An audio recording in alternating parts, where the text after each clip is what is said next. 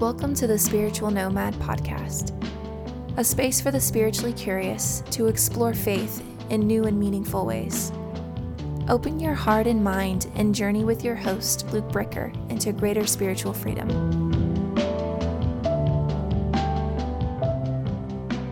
Welcome to the Spiritual Nomad Podcast. This is the second time that I'm saying this because Matt, my guest today, we were having an awesome conversation, and about 15 minutes in, 20 minutes in, when we were getting really into good mystic Mormon ideas and all of this stuff, my computer completely crashed.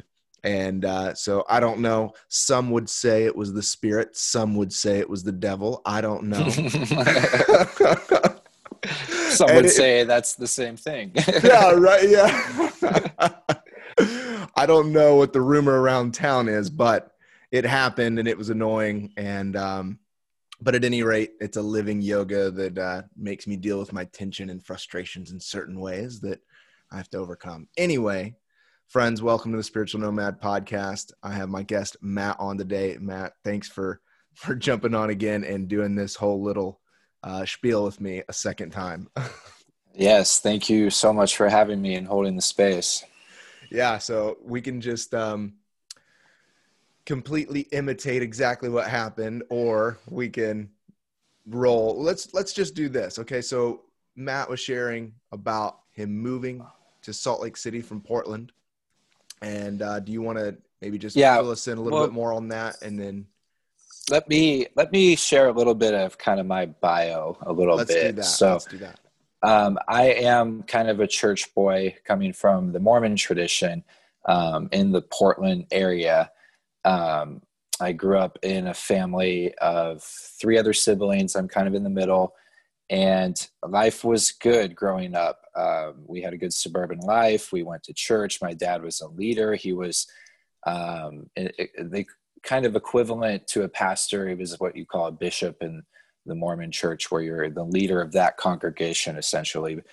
But you're still kind of a part of the greater network of the massive global church.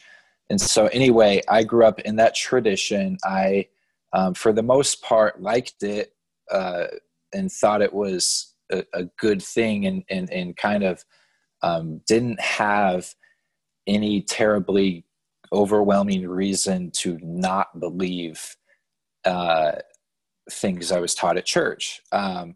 However, when growing up through kind of, I guess, puberty, I didn't really have maybe a pure testimony that I shared at church, at school. And so I kind of felt like I was split into kind of these 2 versions of myself. I had kind of a church self, and then I had kind of a more cultural kind of school self, and they didn't necessarily have the same moral compass. And so, I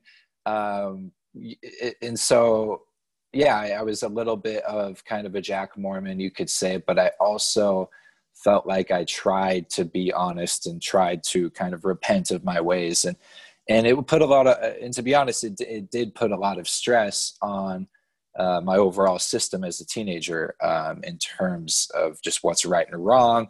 And, I think it taught me to kind of be a little bit numb and a little bit kind of a good liar at an early age too. And so anyway, and that always kind of bothered me. But I realized I wasn't alone. A lot of people did church kind of that way, where and I guess there's philosophical arguments where, I guess it depends on what repentance is, in the Mormon tradition, it's very specific, where you kind of are, confessional, kind of talk about things. And there's all sorts of kind of controversy around, what level of vulnerability youth should have with adults, things like that. And so we don't need to get into that, but anyway, it was kind of a mess. And so you really just kind of learn how to survive. It's kind of like, to me, it was the same, like taking a test. Like I'm going to try to learn this stuff, but ultimately I'm just going to kind of try not to cheat, but I'm going to do what I need to do to get to to be just 18. pass, and I don't care if I actually intake this stuff or not. It's just getting through it, you know? Yeah, exactly. And so, you know, and then part of in my household, we were required to do seminary, which is, I didn't have to do the early morning seminary, but it was every other day, basically for like an hour, you go study.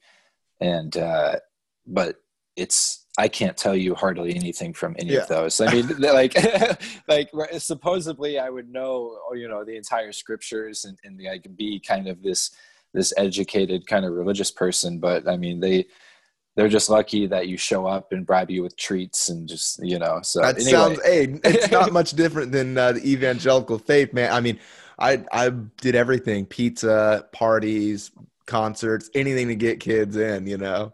Yeah. Before we got cut off, you were talking to me about like your faith crisis started very early, and you had that sort of, you know, entering into some sort of liminality within your faith at an early age, and then eventually getting introduced to folks like Rob Bell and things like that. Can you speak a little bit in some of that we talked about? Yeah, I guess in hindsight, because I wasn't really integrated and always kind of had this anxiety in my mind, there was always kind of an underlying crisis. And so when I never really went on my mission, and so I kind of put a lot of just things on hold and tried to kind of just grow up and get through college, and kind of, I identified as Mormon, but I was kind of more or less not really fully in the church. And so then in my mid-20s, I really kind of went searching deeper, and I found books by Richard Rohr and Rob Bell, and kind of found the world of deconstruction, and then this whole idea of mysticism, or kind of the contemplative tradition that Rohr talks about. And so it really allowed me to view kind of the whole Christian tradition as something that wasn't just this magical Jesus where you kind of, if you got the code right into the computer, all of a sudden, you know, things would 3D print and your life would be, you know, blessed or whatever. Yeah. So what a great analogy. You know, it's just, and, you know, because of the very specific, you know, kind of black and white, you know, demands, which on one hand, they can provide comfort. You know, you could say, this is the way God works. I don't have to question it, you know, and that's maybe the downfall of living in the question, is you don't necessarily have those answers. And so, you know, I think that's the first naivete they would talk about, maybe, where you kind of, you have that initial container and it works. And it's not until, you know, maybe your midlife crisis or a tragedy or a trauma kind of comes along where you kind of have to go searching and reconstruct that initial idea. And so for me, I guess I was always swimming kind of in between, you know, my container was maybe always kind of cracked. And that's where, I was kind of ashamed to admit it, though. And that's where in a culture, evangelical or Mormon or, you know, whatever it is, it's hard, you know, a lot of times it's against the rules to even question, you know, what's going on theologically, or you know, just kind of principally with the religion. You can question, but it's expected that you end up with a particular answer too. You know what I mean? It's like, oh yeah, that's a normal question for a 13-year-old kid, but you are expected to say, oh yeah, this is my conclusion. You know, like there's an expectation of answers sometimes in some of those circles, if you will. Did you sense some of that? Oh yeah. And it's very real. I mean, at the Mormon college, if you don't, they have kind of an honor code, and you might lose academic credit if you don't present your testimony in a particular way. Really? And so it gets pretty savage. So that's like a manipulation of your own experience, even. You know what I mean? Yeah. And I think they're getting better. You know, I think things got nasty legally with, with some sexual assaults and things like that, and believing women or not. And so anyway, it's but it can really, I guess the whole point is, it can kind of mess with your psychology in terms of figuring out what's moral, what's the right thing to do, like what would Jesus do it can be kind of a can of worms. And so totally. I guess through my whole faith journey, there's always been something different about Jesus that was different than the whole Mormon story. And that was always something that drew me in, was kind of an enchanted world, and it seemed magical. And I think that there's a lot of different kind of types of Jesus that you can talk about. And I don't know, I'm sitting here right next to my Christmas tree, and I think even when I'm more of a nihilistic kind of, more atheist kind of thinking, I think there's always something about kind of returning home, or with my family. And this is why I still kind of want to re-champion kind of some of these underlying ideas of Christmas, of Christ, of the Jesus archetype, or the historical Jesus, kind of however you want to look at it, is because, each year I get that same feeling. And some people might argue it's just an emotional thing, just resonance in my memory, whatever. If that's all the Spirit of God is just emotional resonance, cool. Like I still want to experience, I still want to experience it. Yeah. Yeah. And so, there's these different aspects of kind of the whole Jesus story that I look at, not so literally historically anymore, but very much almost as a way that energy just works in a way where, you have this idea of coming home, where it's like returning home, and then also kind of like this birthing. And it's like, there's this idea, it's from, I don't know if you've seen The Beach Bum with Matthew McConaughey. It's ridiculous.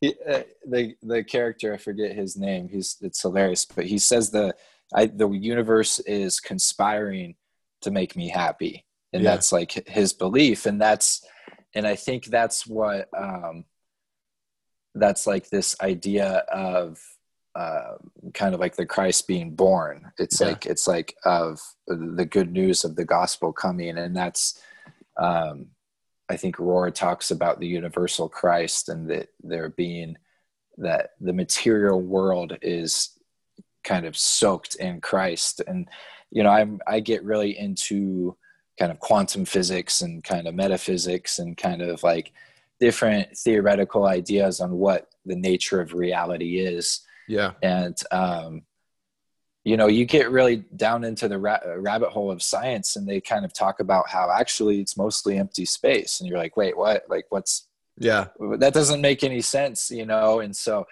to me, running into the kind of wall of the dark matter of science has actually allowed these metaphors to re-enchant my reality and make it more yogic, if like you were talking about. And so reinventing the magic of the Christian faith or tradition, or the mystery or myth of it, I think, and we think that all of those things are negative or bad in our culture, our Western Enlightenment. But like reinventing those things through the lens of science, actually, and metaphysics, because I've had a lot of similar experiences like that, So with that, and I'm sorry if I just cut you off, but I think it'd be a good hybrid to even incorporate then the more mystic understanding, because you were talking about the sort of like, maybe I'm getting this the right or wrong way of saying it, like the mystic Mormon understanding, and looking at the hero's journey of having something, going, reevaluating, and returning back to. And it sounds like, before we got cut off earlier, you're talking about some sense of a coming back to and Yeah. reimagining Well, Mormon faith. in I guess in a very technical sense, I should disclaim that I'm not, an active Mormon. I don't go to church. I don't participate. And for a lot of people that maybe do go to the Mormon church every Sunday, what I kind of talk about might be perceived as very apostate or heretical. Yeah. And so, but I'm okay with that. I'm kind of, like I consider Rob Bell kind of a hero, and Yes, me too. Kind of Pete Rollins, where the only true church is the burning one or whatever. Yeah. Kind of theology. So I'm very, but within the whole Mormonism umbrella, there's a lot of different sects, and so there's, the polygamy is still very much a part of certain. There is some very kind of more cultish ones that are kind of crazy that there's TV shows about. And then there's ones that take a healthier, more universal approach to, the Christ and Jesus. And then there's ones, there's a whole spectrum, right? And so then you have the mainstream ones that have all the big fancy temples. That's kind of the international one. And so I don't really, I guess, identify with any of them. And I kind of champion the original idea. So what I was taught about the founder in the 1800s, Joseph Smith, there's a verse in James, I forget exactly, but it's like, if any of ye lack wisdom, ask of God who gives to all men liberally. And so, and this is kind of a shared idea that a lot of Mormons have had in their mind the whole time. It's like, well, why can't I? The idea of revelation. And so it traditionally within the theology or the doctrine, there's a prophet and there's various, specific lines of command, like the military, where the revelation and who kind of has authority at different levels. And it's kind of like F that, like I'm going to, it kind of undermines the autonomy of the individual and the validation of their experience. And so, you have different kind of schools of thought. And so the whole idea of Mormon mystics isn't so much to agree with all of the modern interpretations of scripture, but is very much to kind of put it into your own words and kind of have your own, be your own medium or your own channel to the divine. And, I think, and so that's really, what the idea is and how do we do that. And so I like to explore metaphysics a lot. And I think it's fascinating how strong of a correlation sacred geometry has to different fields of math and science and different theories and things. And you have, Mormonism has actually very rich traditions. And if you kind of want to put your tinfoil hat on for a second, the founder of Mormonism was a Freemason, just like supposedly the founders of this country were. And so things get very interesting when you look at architecture and symbolism and kind of, there's a lot of different ideas as to the truth, the validity or the truthfulness of, the Book of Mormon and if it was inspired of God or if it was written or kind of, manufactured more or less. And we don't necessarily need to get into that, but it does get very interesting when you start to, and this is kind of maybe the slippery slope of deconstructing is you're like, well, if this isn't true, what else isn't true? And all of a sudden, you end up, realizing you're stuck in the Matrix or something. So there is a sense of nihilism that that is healthy to spark a completely new imagination for what could the possibility of reality be. Like, at least that's been true for me. And I can only speak from my own personal experience is whenever everything has sort of ran its gas on empty and you're, in an analogy stuck on the side of the road, that's where true creativity comes to try to figure out like, okay, if the car ran out of gas, now there comes a period of time where there's nothing. a season of nothingness. Everything you had was in the gas of that vehicle to get you to wherever you needed to go, you know? And now you get to explore new possibilities and imagination of what it could potentially be like. So yeah, there is a sense of that that comes with it. Yeah. And that's why I love what you're doing with kind of starting church planting. Is that what you called it? Yeah. And then because I think a lot of kind of more nuanced or ex-Mormons or share a complaint where it's like, I want to go to church and feel like it's more of a hospital where we're all kind of like figuring out like our souls, and not so much of like a car show where people are kind of on display, kind of keeping up with the Joneses.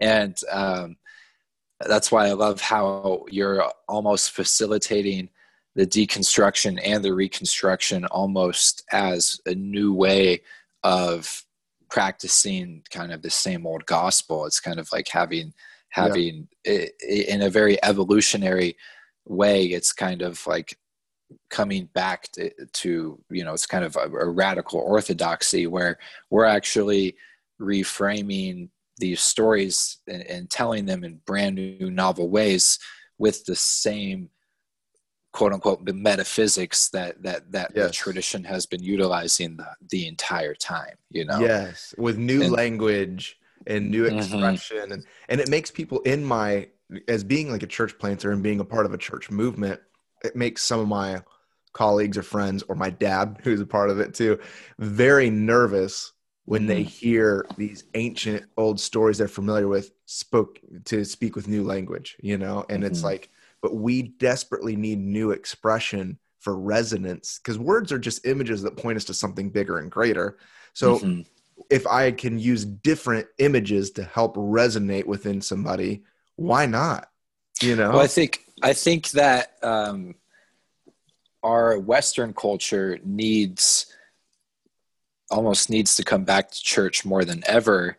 And it's kind of like Pete Rollins talks about how atheists are actually the strongest believers by proximity. And so and I forget how Pete kind of justifies that, but anyway, I think that people are either going to believe in like peer-reviewed science or aliens or some sort of like religion. And so a lot of people are searching for a way to make sense of what's going on kind of politically, kind of what's going on emotionally or spiritually within themselves. And so in a way, there's a huge hunger for church. And I think a lot of people just get turned off by the dogmatic truth statements.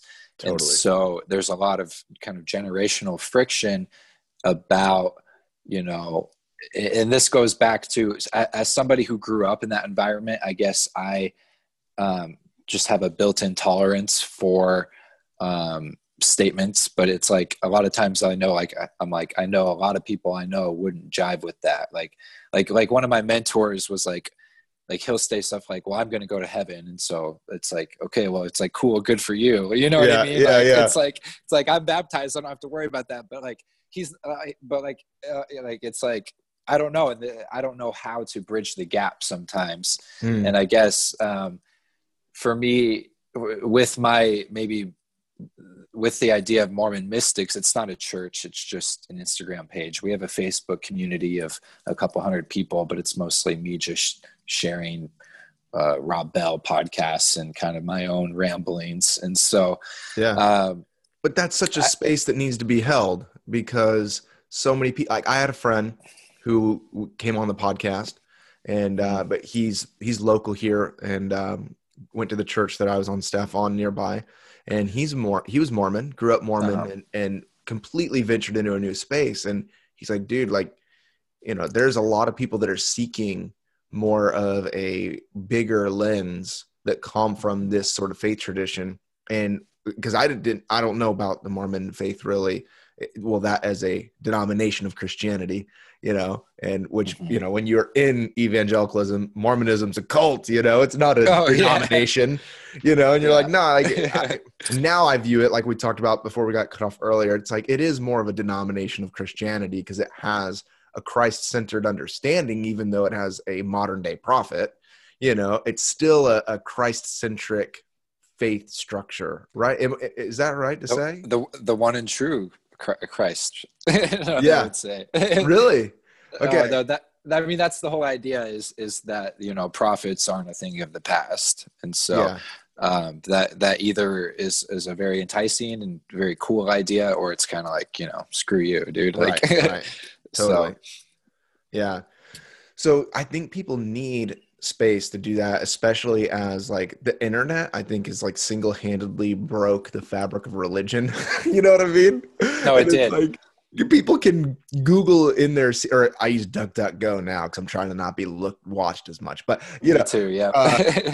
duck, my wife and I call it now, like instead of Google something, we duck it, so like people can duck something sitting, well, not now COVID, but watching their service from their living room, and get a whole lot of ideas about XYZ verse that the pastor is confirming that is 100% true, in his interpretation. But people are needing more expression. I think what the beauty is, and we talk about like the hero's journey, is it brings it back to experience in a way, rather than a sort of like empirical evidence of this, hermeneutic of Romans 10. It's like, no, like what did I sense and experience and feel and transcend in a worship service when I was 13 years old and sensed the Holy Spirit for the first time, and which would be my language to use. Well, like, I didn't come to a sort of revelation of the nature of my existence through a youth group workshop on a retreat. It was something else. It was experience, and mystic is another way of saying experience. And I think that can happen in any faith, including the Mormon faith. And like seeing how our experience and transcendence with the divine happens through language that's most familiar to us. So with your Mormon mystic group, are you seeing that, like that people are revisiting faith in ways that is more experiential, using these familiar terms to expand or transcend? Or do you see it more so right now that it's in a season of just like frustration, deconstruction, and things like that?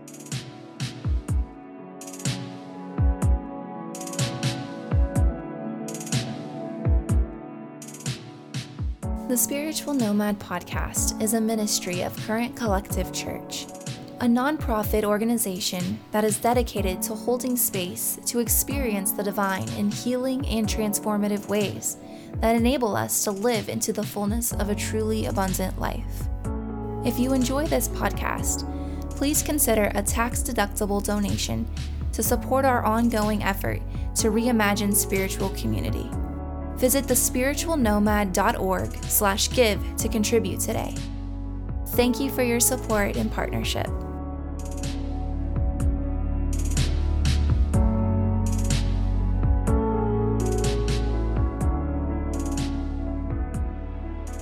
Well, I kind of have tried with Mormon mystics to just focus on the question and kind of the phenomenology, and stay away from the damage that can happen from deconstruction. I think, I like you said, I think it's very important to have space to express the anger and the grief that a certain belief or just whatever X, Y, or Z, maybe wasn't what you thought it was. But particularly in the Mormon culture, in that bubble, is so many people leave the church because of specific historical events that they find out about, and not so much because the things just don't work when they practice them. Like, it's not Totally. it's not like their prayer practice all of a sudden went flat one day. And so you have a lot more resentment about more objective things. And so people camp out in that space for a lot of people indefinitely. And so I'm very much trying to give people an alternative away from that anger that something just isn't whatever. And so, I think a lot of people, I think it's really crazy. I think in this whole new space of reconstruction, there is space for the old, more traditional believer as well. And Yes. that's what I think more of the corporate clergy in Christianity and Mormonism is afraid of, is they're afraid that if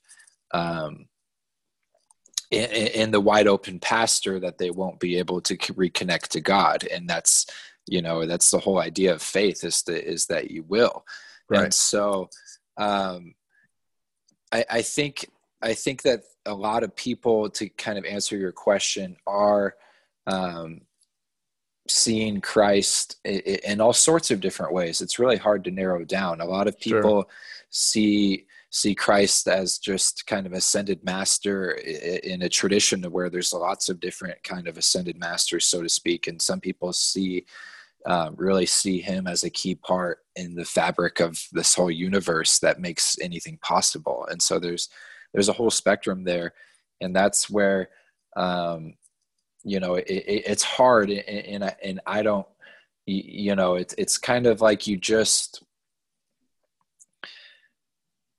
I don't know. It's just an extension of other people that I've kind of learned from, and that I'm just kind of rephrasing Totally. in my own way. And so, anyway, Through your own experience, which makes it uniquely yours. And you know what I mean? And so encouraging in that, with the deconstruction, I love the point that you talked about.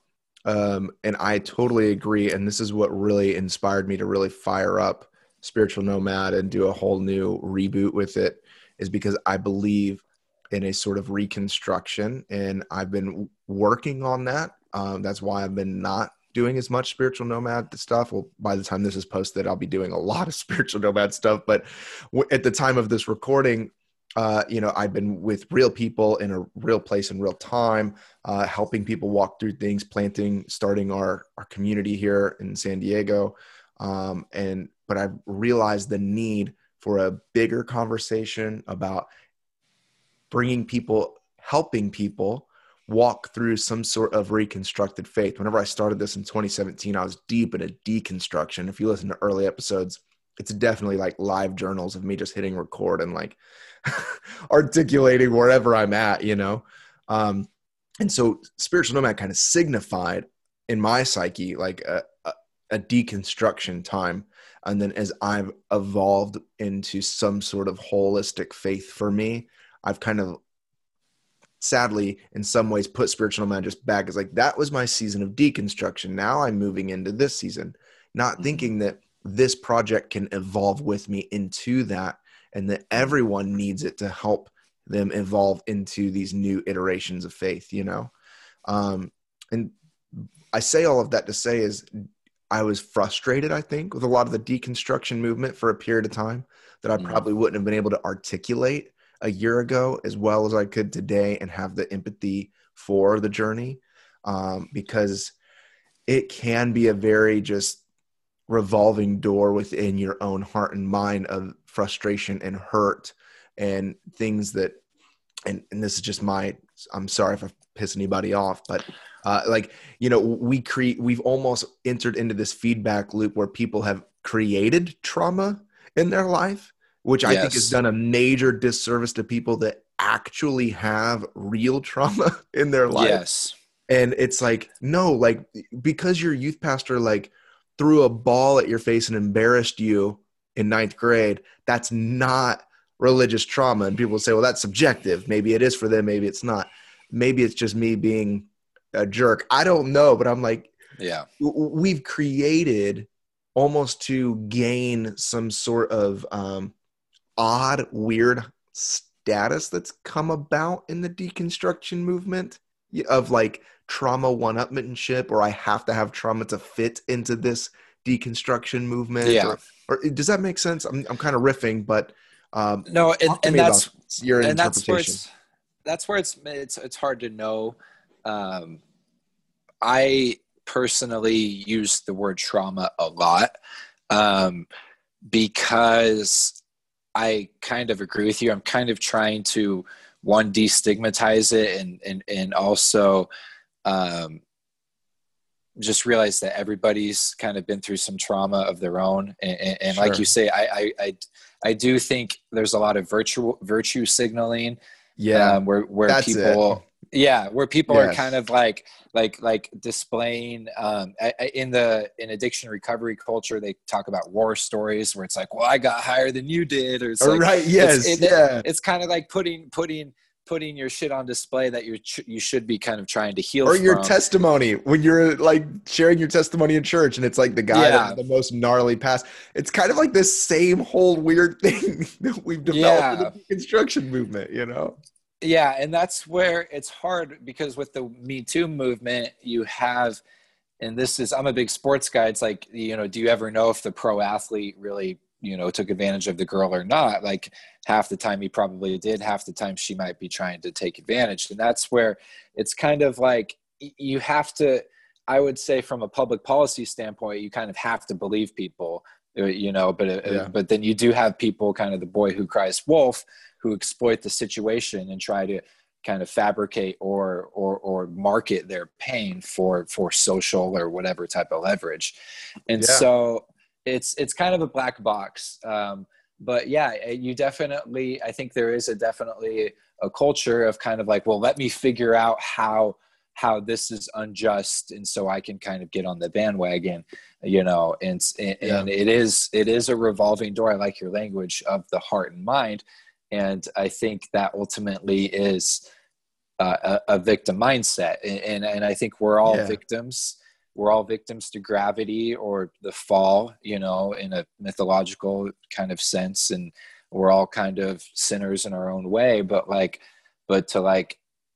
how do we get through the muck and kind of make sense of human behavior, make sense of, natural phenomenon in a way that is, it has integrity to it. And I think there's this whole kind of intellectual movement of kind of integrating, or the integral kind of, how do we put our money where our mouth is, and not just get up and kind of have this phony testimony about things, but actually live in a way where people want to be a part of whatever we're doing, because it's the Spirit of God, for lack of a better term, Yeah. And so that's what's hard. I think I'm a big believer that God works in mysterious ways. And if you look at the scientific philosophies of what's going on right now, there's a lot of talk of like emergence, where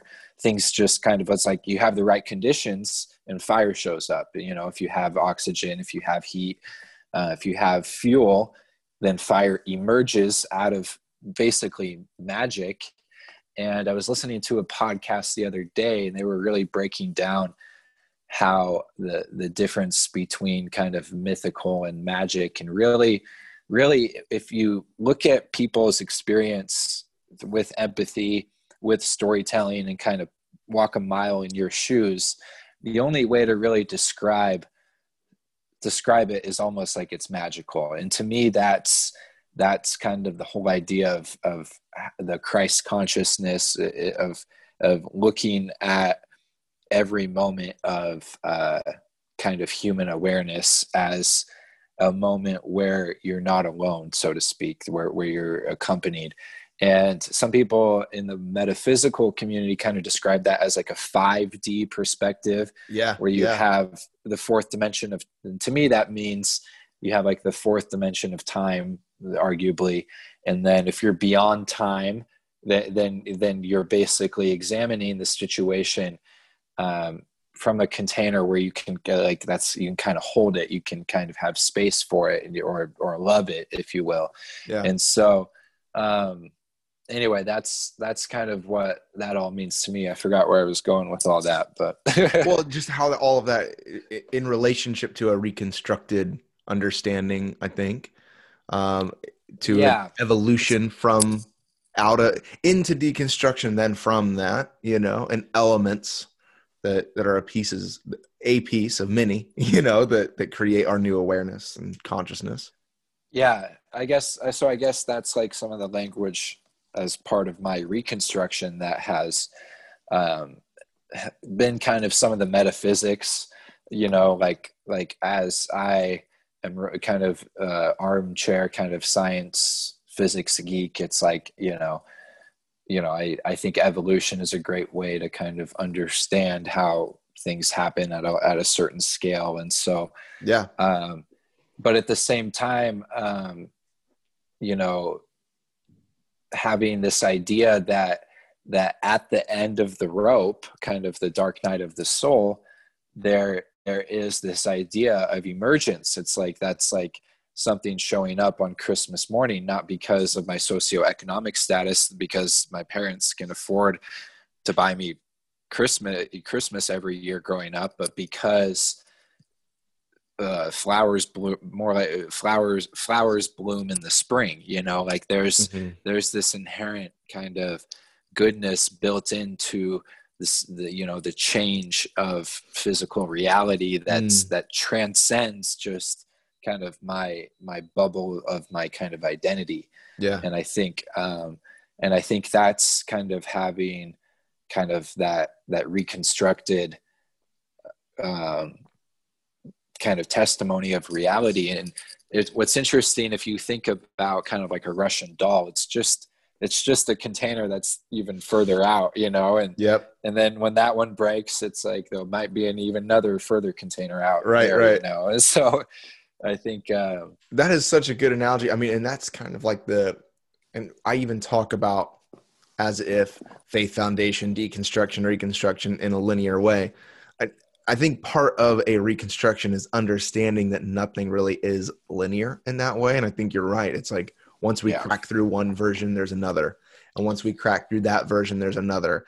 And this consistent sort of like, we're peeling back the layer of an onion. You know what I mean? It's this continual sort of thing. But I think reconstruction holds a space in the heart and soul that understands, as we go through the layers, the essence of the onion remains the same in each layer.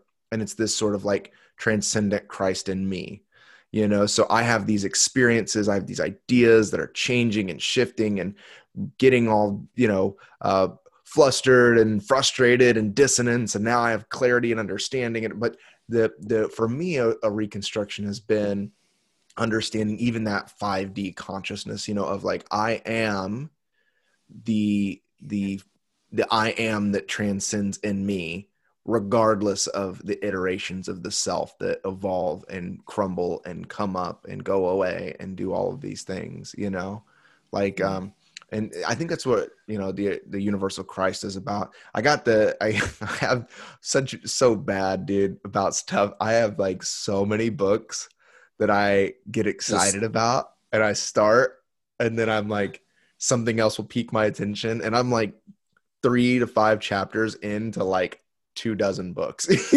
right? It's so bad. No, I'm the same way. It's so bad. I'll reread books too before I'll start new ones. Really? Like, yeah. I don't know. Man, it's so the universal Christ, I think, is the anointing. Christ literally means anointed one, right? And so if I am in Christ, I have a sense of anointing that transcends time and space, that inhabits this incarnation. And what happens in this incarnation is going to go through these Russian dolls. It's going to go through these layers of the onion. It's going to go through the deconstruction and reconstruction time and time and time again. But the essence remains in an eternal now. Through all of that transcends all of that. And for me, that has been like reconstruction in and of itself, to think that, you know what I mean? I don't have to attach myself to ideas, doctrines, or dogmas anymore. Or in the same way to experiences. I appreciate both of them, but yet knowing that my clinging to them will not bring any sort of resolve. And I think sometimes in deconstruction, when you start the journey of reconstruction, it's tempting to just latch on to something else that has concrete understandings that I can like submit to. And I was talking to a friend about like the progressive church or progressive Christianity that I was a part of. There's tends to be a still sort of dogmatic understanding from the conservative stuff that I came from. Right. Yeah. I think at the end of the day, what psychology tells me is basically everybody has confirmation bias. Yeah. And so, and it's again, like Pete Rollins, he talks about how like an alcoholic, they quit drinking, then they, join CrossFit and like, or that's just as bad or something, And so I do think that we are addicted to ideology in itself. Yep. And that's part of just needing to share our stories, needing to make sense of what's going on politically, socially, whatever. And so, we kind of go from one to the other. And it's interesting you say that. And so, in a way, if we could just kind of repackage, I don't know. And this is where I'm curious where as people reconstruct kind of where they land and if there's space for that within kind of the evolving, more traditional churches. It's like, and this is where I'm almost kind of afraid to, because I have a community, but it's kind of online. And so to me, it's still kind of not quite real. Like I didn't go to school, or I'm not trained outside of just my experience in Mormonism through the years and like how to do clergy. And so that's not really my goal. And so I'm curious as people reconstruct like where the line is in terms of like belief and like practice and like if they believe in reincarnation, if there's space for that, or if, because as time passes and seasons kind of come, there is a little kind of push comes to shove. What does Christmas mean? And totally. And kind of like, I think it's much easier to curate rhetoric that would ideally hold space for everybody, but when they actually show up, it's a totally different thing, man. Yeah. Like dude, is weed okay? Like, what about like our teenagers allowed to have sex? Like things like that, because so anyway, that might be an impossible immediately we want spirituality to dictate our behavior. Like I think that is like a natural outflowing of that, because we have a particular assumption of what spirituality's function is in our life, especially as Western people. And it's initially immediately associated with behavior, morals, modality, and the fact of how I live and move and do things. And all the things that you're talking about have to do with that. And I think belief is important. I was frustrated a long time with Christians who are obsessed with belief. So I went the opposite way. It doesn't matter what you believe. Well, if you really look at that word, to believe, it's to be and live. It's how you actually do these things. And what I've learned is people don't actually believe what they believe, Yeah. It's like their practices are much different than the doctrines or creeds that they articulate. And so I'm like, people, you don't actually believe that. I've had plenty of people, conversations, big ones about hell, where they've articulated something completely different to me in the moment of their cousin passing than what they would say to me in a theological forum. And it's like, you don't actually believe that then. Because that's not how you be, that's not how you live, that's not how you express, so you don't actually believe that. Anyway, so reconstructing communities, I think it's going, and that's like my re-embracing of quote church planting. And also the belief that luckily the movement that I'm a part of has is to use some, biblical language, the priesthood of all believers. So like that's something that would be majorly different in my tradition than yours, is that the hierarchy structure of who gets to do what is completely, the playing field's leveled out. Like we literally have a phrase in our church movement called everyone gets to play. Everyone is empowered. Everyone. And so women and men are kind of on the same playing field. Absolutely. My denomination, or it's not a denomination, it's a movement, has been ordaining women since the late 70s. I mean, it's very focused on everyone. And so for even someone like yourself, you have experience, you have whatever, you would be empowered to start a community and essentially start a church of your own, because you're qualified because of who you are as a person, not what sort of degree or social or, religious institution standing that you have. You're qualified because you think I'm qualified, which has a lot of problems. And there is, and maybe I'm oversimplifying, there is some sort of, check and balance, if you will, or else you get folks like Jim Jones taking everybody down and gnarly stuff. But anyways, people in our community even now have, Spiritual Nomad is definitely more of a spiritually curious branch of what we do. And I really do look at this as like a ministry of our church, because it's, I do a lot of pastoral work in my direct messages, it's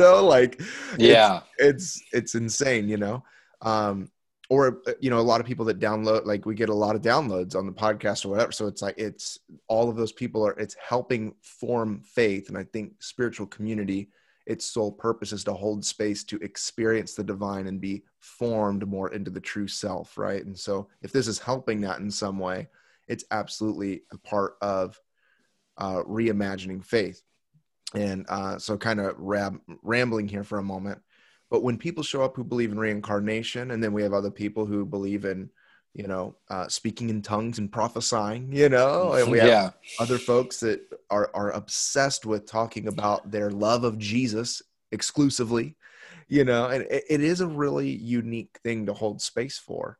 I mean, isn't that the wedding banquet though, from the Bible though, where everybody is kind of invited ultimately? Yeah. Anyway, but I'm some not of them, super scriptorious. Yeah, but I mean, that's a trippy, parable as well, because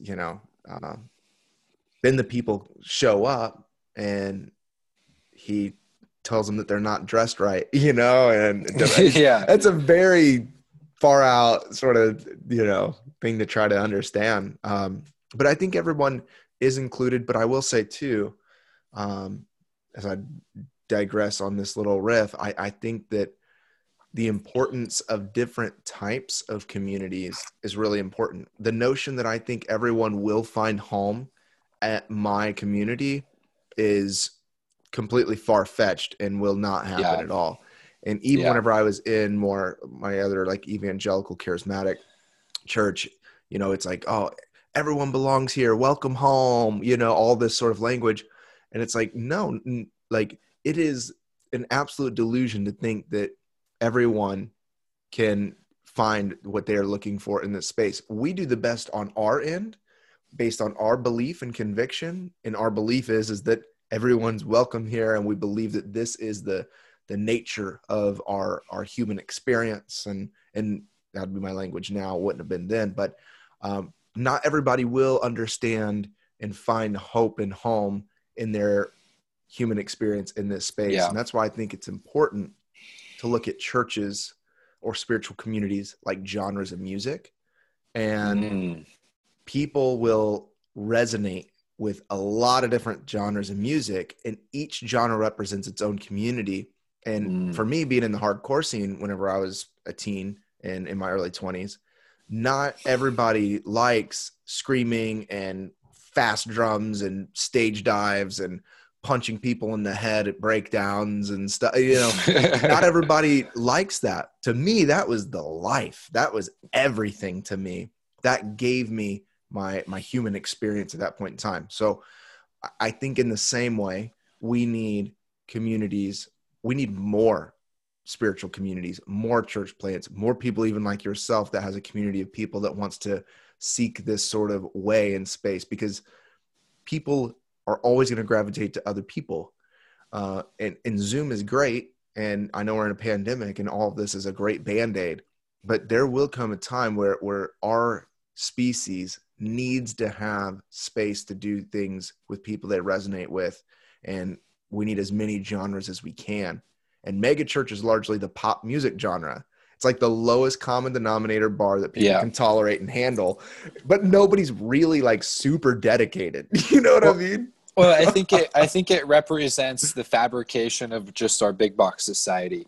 And yes. And you have, I like that, different genres or different cultures. And I almost view it in a way where you have your preference. There's you have a market, and like a lot of times some people will be saying the same message, but they'll say it in such a different way where it might be intolerable to listen to somebody deliver that same message. And and it's just not going to happen. It's not going to work. You're not going to listen. It's not going to resonate. Right. And so I do believe, the capitalist side of me does kind of believe in the free market like that, where things kind of, there's a kind of a chaos to it, and things work out. And that's where, there's so many different themes blending together. We, with education is kind of arguably kind of collapsing with COVID and everything. And kind of like, what is the essence, or what is the spiritual, what do things mean? And so I kind of see it blending together. And you have, a couple months ago, I got kind of triggered when, cause I like to follow, kind of the psychology movement, and kind of like, I follow a lot of therapists on Instagram, and kind of, very interested in that. And when things get politically polarizing, it seems like, because therapy is kind of done through your doctor, like insurance covers it. And so there's an objectivity there that I think is there, but when things, but there is a spectrum. It's like, and that's where I realized part of the idealistic part of me was like, wait, what, like these therapists are totally more left, or these therapists are totally more right, or whatever. And it's like, shouldn't they, this is like through their doctor, through their insurance. I'm like, but then I'm like, wait a second, like that wouldn't necessarily be healthy to have. I'm like, it would be impossible for a therapist to be able to hold space. I mean, if they did that, they'd be like superhuman, but it's like, you should kind of have your own brand. Like you should be able to have a culture. And I think in the nihilistic part of deconstruction, sometimes you get so nitpicky that you don't let people just kind of have their own nuance of opinion or whatnot. And that's where, I think if you look at things on certain levels or certain scales, I think it's a lot easier to think like I think we're on kind of the same wavelength where we understand, within a smaller community, it's less about people can have more nuanced spiritual beliefs. We're all kind of doing the same thing, and I think, anyway, that was kind of a whole really 30,000 foot ramp. Yes. That's where I live, man. So I love that. I love that.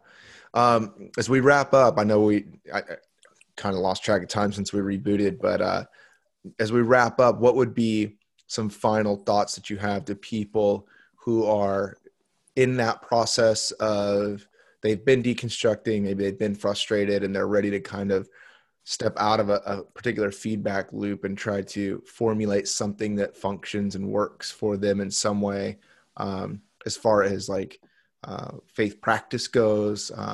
What were some of the things that helped you, maybe resources or just even states of being that you could pass on to someone else? I think regardless of whatever maybe theological tradition you're deconstructing, the breath work and is really, I think, the logos, of everything. And I think, like you were talking about kind of the yoga of something. I think that's a big part of that is the breath. And I think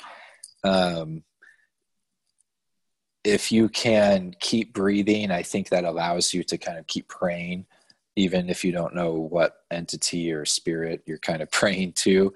I think that can really be a glue to kind of hold things together when maybe they don't make sense intellectually anymore or metaphysically. I think, if you're kind of in that dark night of the soul, and I have two all-time favorite quotes. So we can kind of end with that. And perfect. I forget who they're by specifically. But the first one is, life isn't a straight line. It's a spiral. You continuously come back to the same places with a different perspective. It's kind of like, so as you go through the seasons of life, you kind of have different altitudes, and that's kind of how, things can be totally kind of vortexed or kind of put through the blender, but ultimately we kind of come back.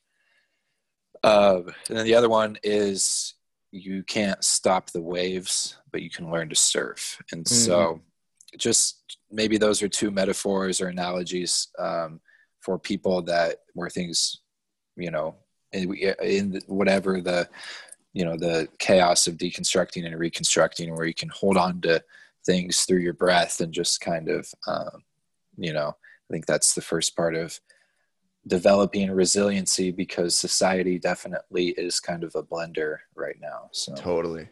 That's really good, man. It's really good. Waves just keep coming. And man, if you've ever been out in the ocean where you get tossed, and then as soon as your head gets above the water, you get tossed again. That's what construction can feel like sometimes. And then you're forced to have to be like, okay, what is the flow of this, and how can I do this with grace, and those are really good. And the different perspectives of coming back around time and time again. It's really awesome. So do you have anything you want to promote or give some light to, where people can follow more of what you're doing, or if we have any Mormons that have been listening to this, or not? Sure. Yeah. I mean, my page is just Mormon Mystics on Instagram. Give us a follow, or search it on Facebook. You can join the community, and my personal page is Majaherma, which is Majaherma. That's pretty much my plug, and that's about it. Sweet man. Thank you so much for spending some time and suffering through the technical difficulties initially. And no worries. This has been good. Yeah, it was a fun conversation. Thanks for having me. Absolutely, man.